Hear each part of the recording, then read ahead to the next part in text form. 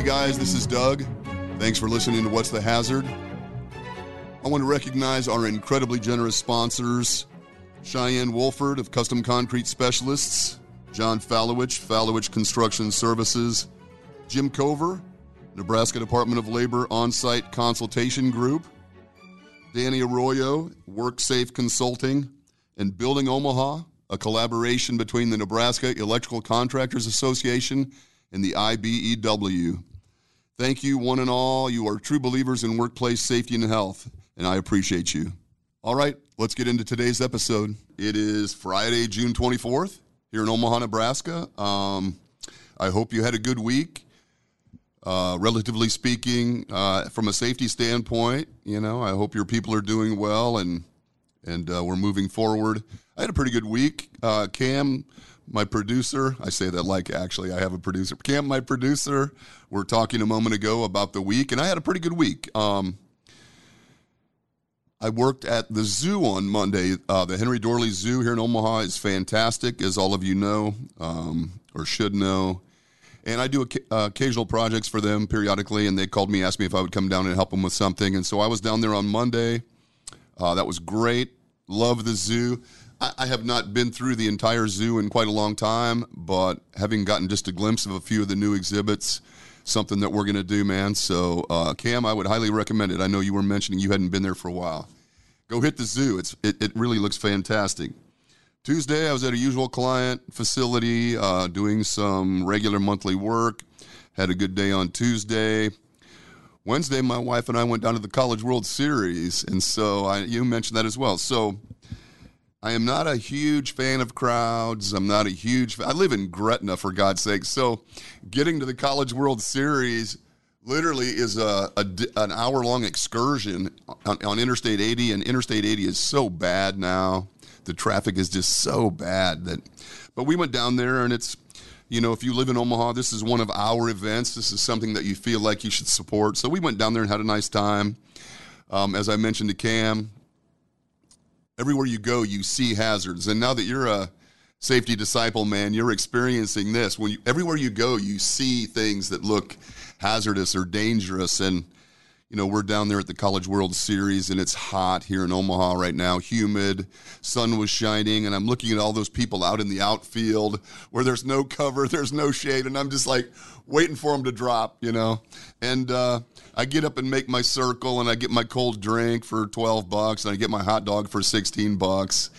And there are people just littered all over the floor, and first aid responders attending to them, and they're all just liquored up and dehydrated, so it's brutal. It's almost not worth it for me to go, but we had a nice time. And anyway, so my guest for today, unfortunately canceled. My guest called me earlier in the week and said, "Hey, Doug, man, I am really sorry. We had planned to do an episode now for quite a long time. He'd been on the calendar, and he's like, I have an opportunity to go to Europe and speak at a conference."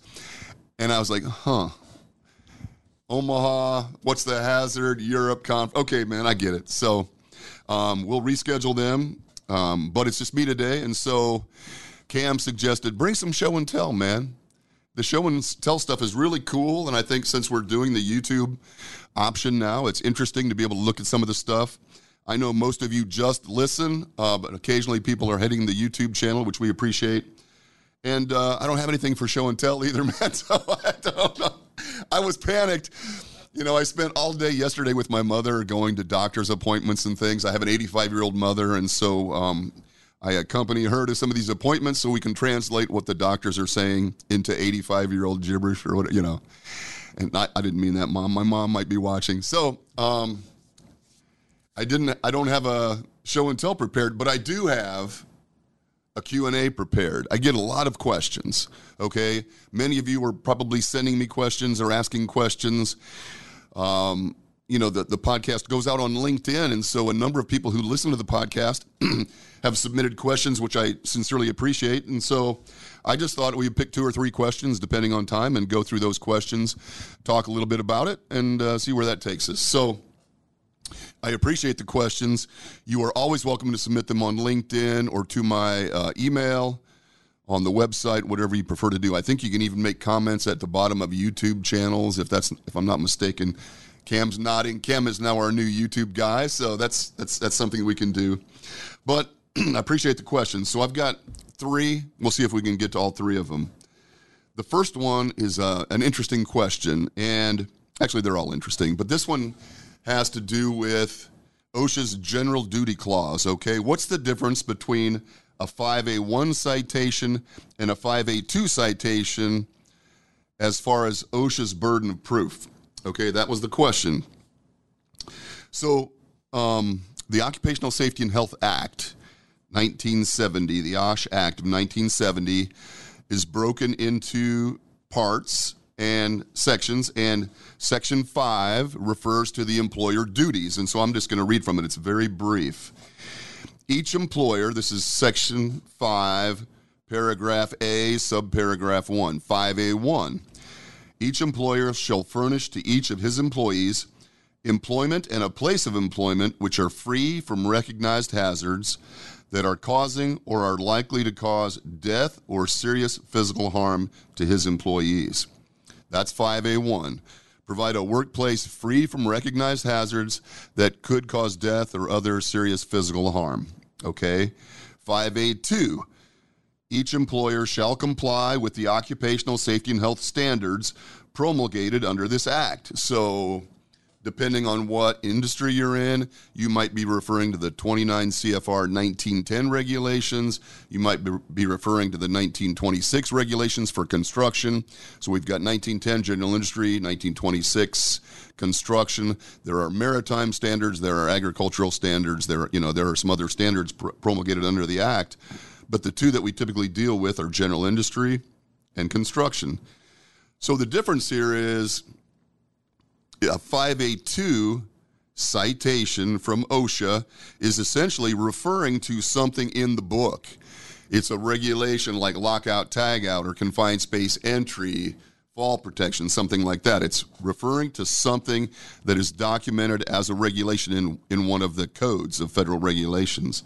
Very straightforward. OSHA's burden there is referred to as prima facie.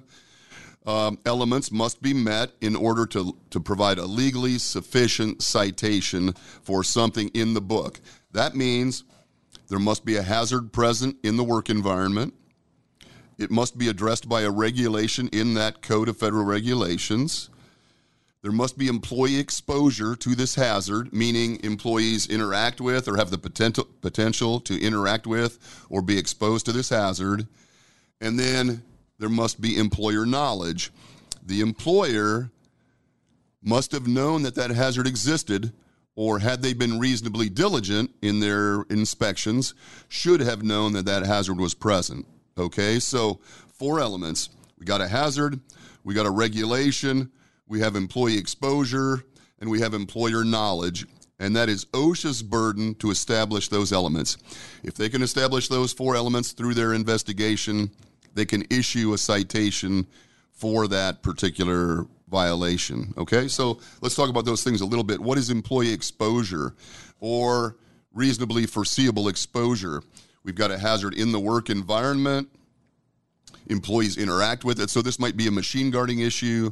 This might be an electrical hazard, something like that, that the employees have contact with or could conceivably have contact with through the course of their normal daily work activities. Unguarded machinery, something like that. What we're not talking about, what is not considered employees' exposure is, on the ceiling of my building, I've got some exposed wiring 30 feet in the air, but no employees will ever interact or be in proximity to that. They're not up there on lifts. There's no work platforms, things like that. So exposure really means that the employees are in close proximity or through the course of their daily or foreseeable activities would be close to that hazard. Employer knowledge is really critical because if an employer is being reasonably diligent, they're walking through their facilities, they're walking their job sites periodically as they're expected to do. And if they're paying attention, they should notice these things. If the hazard is so latent, so hidden that it's not reasonable that the employer could have seen it, it's really difficult to establish employer knowledge and issue a citation. And so those 4 elements are critical. Now, when we talk about 5A1, we're saying that there is no regulation in that book that addresses this hazard. No regulation exists. Doesn't mean OSHA didn't want one, but there currently is no regulation that they can refer to and say you have violated this particular reference, okay? So what we are saying is that there is a hazard in the work environment, a recognized hazard, okay? We know this to be hazardous, that could potentially cause death or serious physical harm, all right? Those elements are different. I'm going to read, there are 4 elements here as well, and I'm going to just give you some information on these. The employer failed to keep the workplace free from a hazard to which its employees are exposed. So we've got a hazard out in our work environment, and our employees are exposed to this hazard, okay? Things that are commonly cited 5A1 might be heat. You know, OSHA has a heat emphasis right now. There is no regulation for heat. So if they identify a hazard where employees are exposed and these other elements are met, they would issue the citation under this 5A1 general duty requirement. Heat is one, ergonomic issues are one, COVID-19 citations were issued as general duty citations, okay? The second element, the hazard was recognized by the employer, or again, should have been recognized by the employer had they been reasonably diligent in their efforts to identify hazards. If we don't have a regulation, what is a recognized hazard? That could be something that has caused injury or illness beforehand, that maybe within your industry people recognize as a hazard. There are other ways that we know something is hazardous without having to refer to this book of regulations. Number 3 is causing or is likely to cause death or serious physical harm. You know, again, we're not talking about paper cuts. We're not talking about minor injuries. We're talking about a hazard that could cause a serious injury or death, all right? And then finally, the 4th element, which is slightly different, there was a feasible and reasonable, useful method to correct this hazard, okay? So OSHA's burden here under these circumstances is to provide us with reasonable options for correcting. They don't have to give us all the options. They don't have to provide the option that we choose, but they have to be able to say, okay, you know, heat is an issue. We know that heat exposure is a recognized hazard, and there are a number of things that you can do to minimize or eliminate this hazard in your work environment. You can alter your shifts so the employees start earlier and adjourn their day earlier. You can provide water, rest, shade, more frequent breaks. You can give them an opportunity to get out of direct sunlight into the shade, all those different things. What you choose to do is then up to you, but OSHA has to be able to offer some type of useful mitigation strategy. So what is a 5A1 not? Okay? It's not a failure to implement specific precautions or specific corrective measures. They can't cite you because you didn't give them Gatorade, okay? Gatorade's an option for staying hydrated, but OSHA doesn't cite you for not following a particular corrective measure. They cite you because that hazard exists in your work environment. It must be reasonably foreseeable, you know, and so there are certainly situations in our work environments that a hazard is not reasonably foreseeable, okay? And as new technologies come to exist in work environments, there are probably going to be new hazards that we're not even aware of, that we couldn't predict. And they can't cite you simply because you had the injury or an injury related to this hazard. The injury is not what drives the citation. It's the existence of the hazard and these other elements, okay? So basically the difference is, in a 5A2 situation, I'm referring to a regulation. I have to meet those prima facie elements. In a 5A1 violation or citation, there is the presence of a hazard for which there is no regulation, and I have to meet these elements, including a useful strategy to mitigate that hazard in order to make the citation, okay? That's a long-winded answer. I'm going to take a breath, take a drink of my coffee, but that's a great question, and I think on occasion, 5A1 citations are issued, you know, without that support, without the correct elements being met. Okay? That was a good question. Thanks. Second question, employee misconduct. What is employee misconduct? I hear this term used. I hear this phrase used as it might be a defense I can get out of a citation. What does it mean when we're talking about employee misconduct? And so here is the specific question that was sent. OSHA cited my company because an employee was found not wearing certain personal protective equipment, PPE. OSHA observed somebody not wearing PPE. There is no dispute the employee was not wearing the PPE or whether the PPE was required, but the employee was violating our strict PPE policy. Do we have any defense? And, the answer to that is interesting because it could be a couple of things. It could be employer knowledge, like we were just referring to a minute ago. If the employer was unaware that the employee was not using the PPE, okay, there must be employer knowledge. So if the employer had no knowledge of such condition, like it's an isolated incident or unavoidable, this employee in this instance just chose not to wear his or forgot, and it happened to be that the OSHA compliance officer was present, you might be able to make an argument that there was no employer knowledge. For example, what is reasonable care? I mean, I'm an employer. I go out and I walk my workplace every day. Every morning before start of shift or every morning as we do our huddle on the construction site, we walk that site and we look for potential hazards. And then middle of the morning, I've got OSHA on site, unfortunately. I've got an employee who walks onto the job and starts working without PPE. Is there employer knowledge there? I mean, I did my due diligence, man. I walk my site regularly every day. When I see something, we address it at that moment, okay? But now I've done my walk for the day. I go back to my office or I go back and address some other issue, whatever that might be. OSHA comes on site and they happen to see this employee over there working without PPE. So knowledge would be a hard thing to establish. As an employer, I feel like I'm doing my due diligence. I'm being reasonable. I'm looking. I'm surveilling my workplace. I don't find anything. And then OSHA sees this employee not wearing PPE. Might be an employer knowledge issue. It might also be what is referred to as an affirmative defense of employee misconduct, okay? An affirmative defense is something that I, as the employer, have to establish, to OSHA's satisfaction, that I have done my due diligence and there was nothing that I could have done about this. And in order to make an argument for employee misconduct, I have to establish some things once again, and this requires documentation. There has to be a work policy or procedure in place that addresses this issue. Okay, so I've got a PPE policy. All right, I have to have communicated this expectation, this requirement to the employee so that they understood it. Okay, it has to be in a language they understand. It has to be at a level they can understand. But I have to be able to demonstrate that I have communicated these expectations to the employee. Okay, I've got a policy, I've communicated it.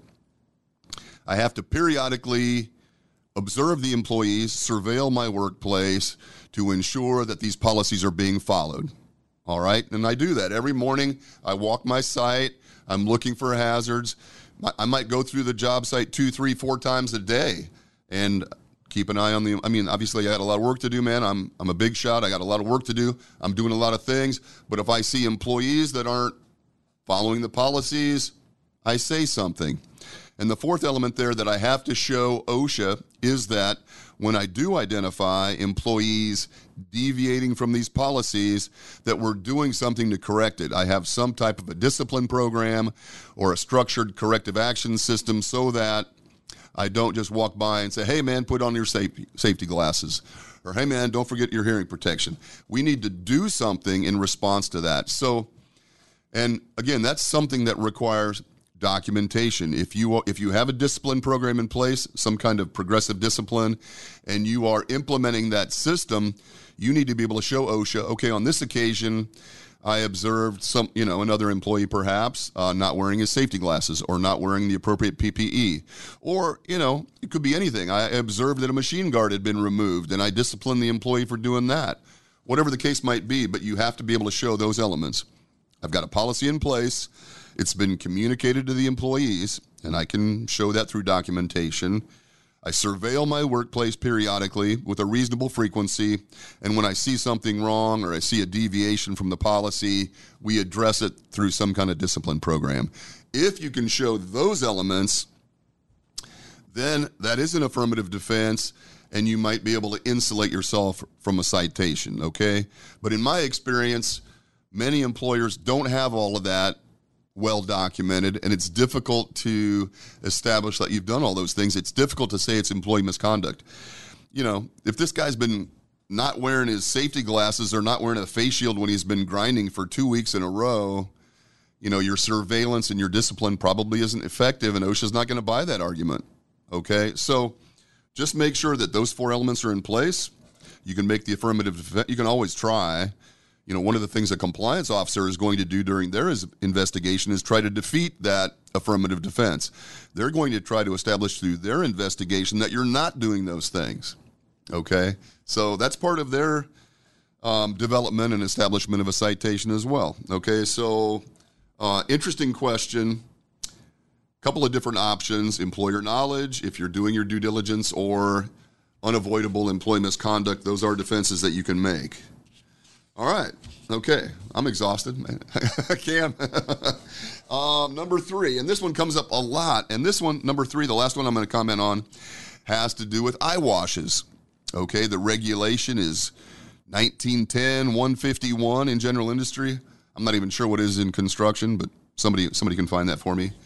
1910-151. And we're talking about, eye washes.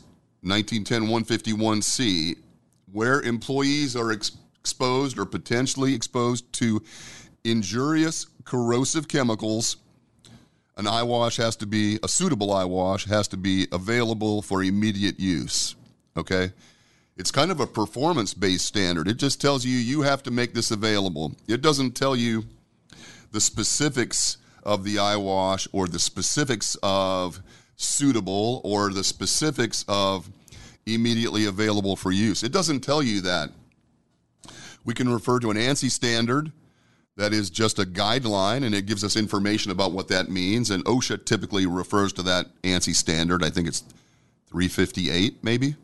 So OSHA might reference that standard, but the regulation says specifically just that. Where there is potential exposure to injurious corrosive chemicals, make sure that an eye wash, a suitable eye wash, is available, or drenching, a deluge, maybe a shower, is available for immediate employee use. And so I got a question about, well, look, man, we're a warehouse. We just handle packaged corrosives, okay?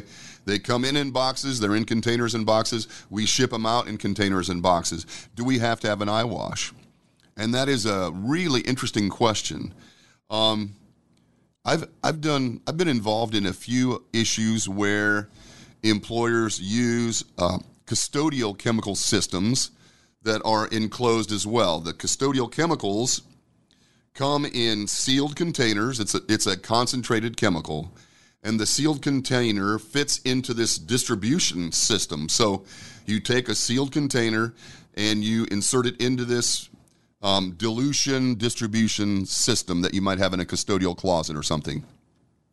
It's not like the old days where you take gallon jugs and you dump them into a bucket and you mix them together and the shit's splashing in your face, which used to be the case back in the old slop sinks in the custodial closets. Now these brand new systems, you just put these chemicals in there, concentrated chemicals, you connect it to a water source, and then it dilutes it at a certain concentration. It does all that for you. But is there a potential exposure to an employee there? In my opinion, there is. Even though you've got a sealed container and you are using a diluted product, at the end of all of this, you pick this chemical and you turn the water on and it dispenses a certain amount of concentrate and it mixes to a certain dilution, and now I've got a bucket of harmless diluted solution. The fact that you are handling those concentrated containers concerns me a little bit, and in my opinion, under those circumstances, if there is a potential for exposure to that concentrate that is corrosive, then you would need a suitable eye wash present.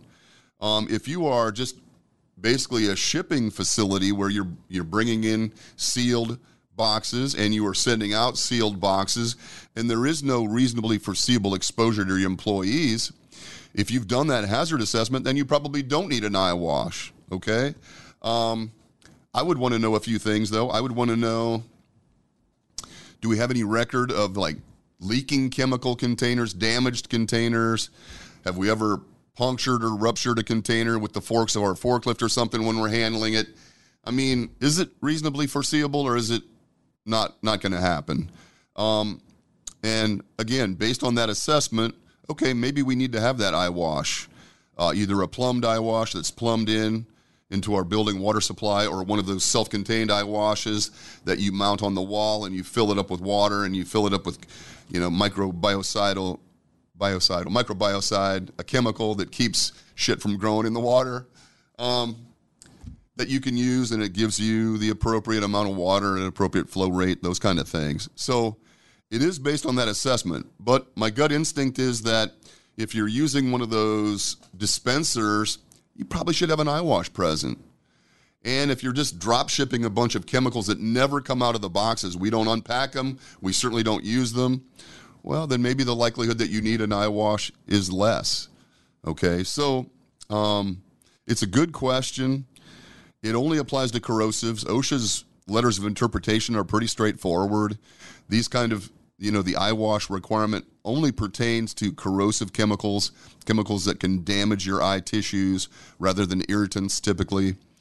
And so you can find all that stuff on the safety data sheet or on the labels from the chemical containers or the packaging and things like that. So one of the things I would ask the warehouse people might be, look, man, you're obviously running forklifts. Are you doing any kind of service to the batteries on the forklifts? I mean, that's a potential exposure as well. If you have to add water or you're checking the cells, I think most of them now, the batteries just hook up to a water system. You don't open the cells any longer. We've come a long way since the old days where we used to actually add, water or acid to these batteries. So those exposures are much less. But as part of your assessment, I would want to know, is there a potential exposure based on our forklift capabilities or the forklift service that we're doing? So those are the questions that I would ask if I'm trying to determine under those circumstances whether I need an eye wash. But if you are handling corrosive chemicals in any fashion, you definitely need PPE and an eye wash. And keep in mind, an eye wash is reactive. I've got stuff in my eyes. If I'm going to the eye wash, that ship has sailed. There is stuff in my eyes, and I need to get into that stream of water. So that doesn't eliminate the need to have PPE, whether that be goggles or safety glasses and a face shield or whatever, or even follow the hierarchy of control and try to eliminate that corrosive chemical in the first place, okay? I think that's it. Those are 3 questions. I appreciate the questions. Hopefully those answers are reasonable and you can figure out something from that discussion. Other than that, I'm leaving in a little while to go to a wedding down in Kansas City, so I'm going to be out of touch for about, 24 hours or something. So I don't know. I hope you had a great week. I hope you have a good weekend. I hope you keep fighting the good fight. Keep doing what you're doing. Keep sending the questions. We love the questions. And we will have some show and tell for you next time. So until then, thanks for listening. I appreciate you. Have a good weekend, and we'll talk to you next week. Later.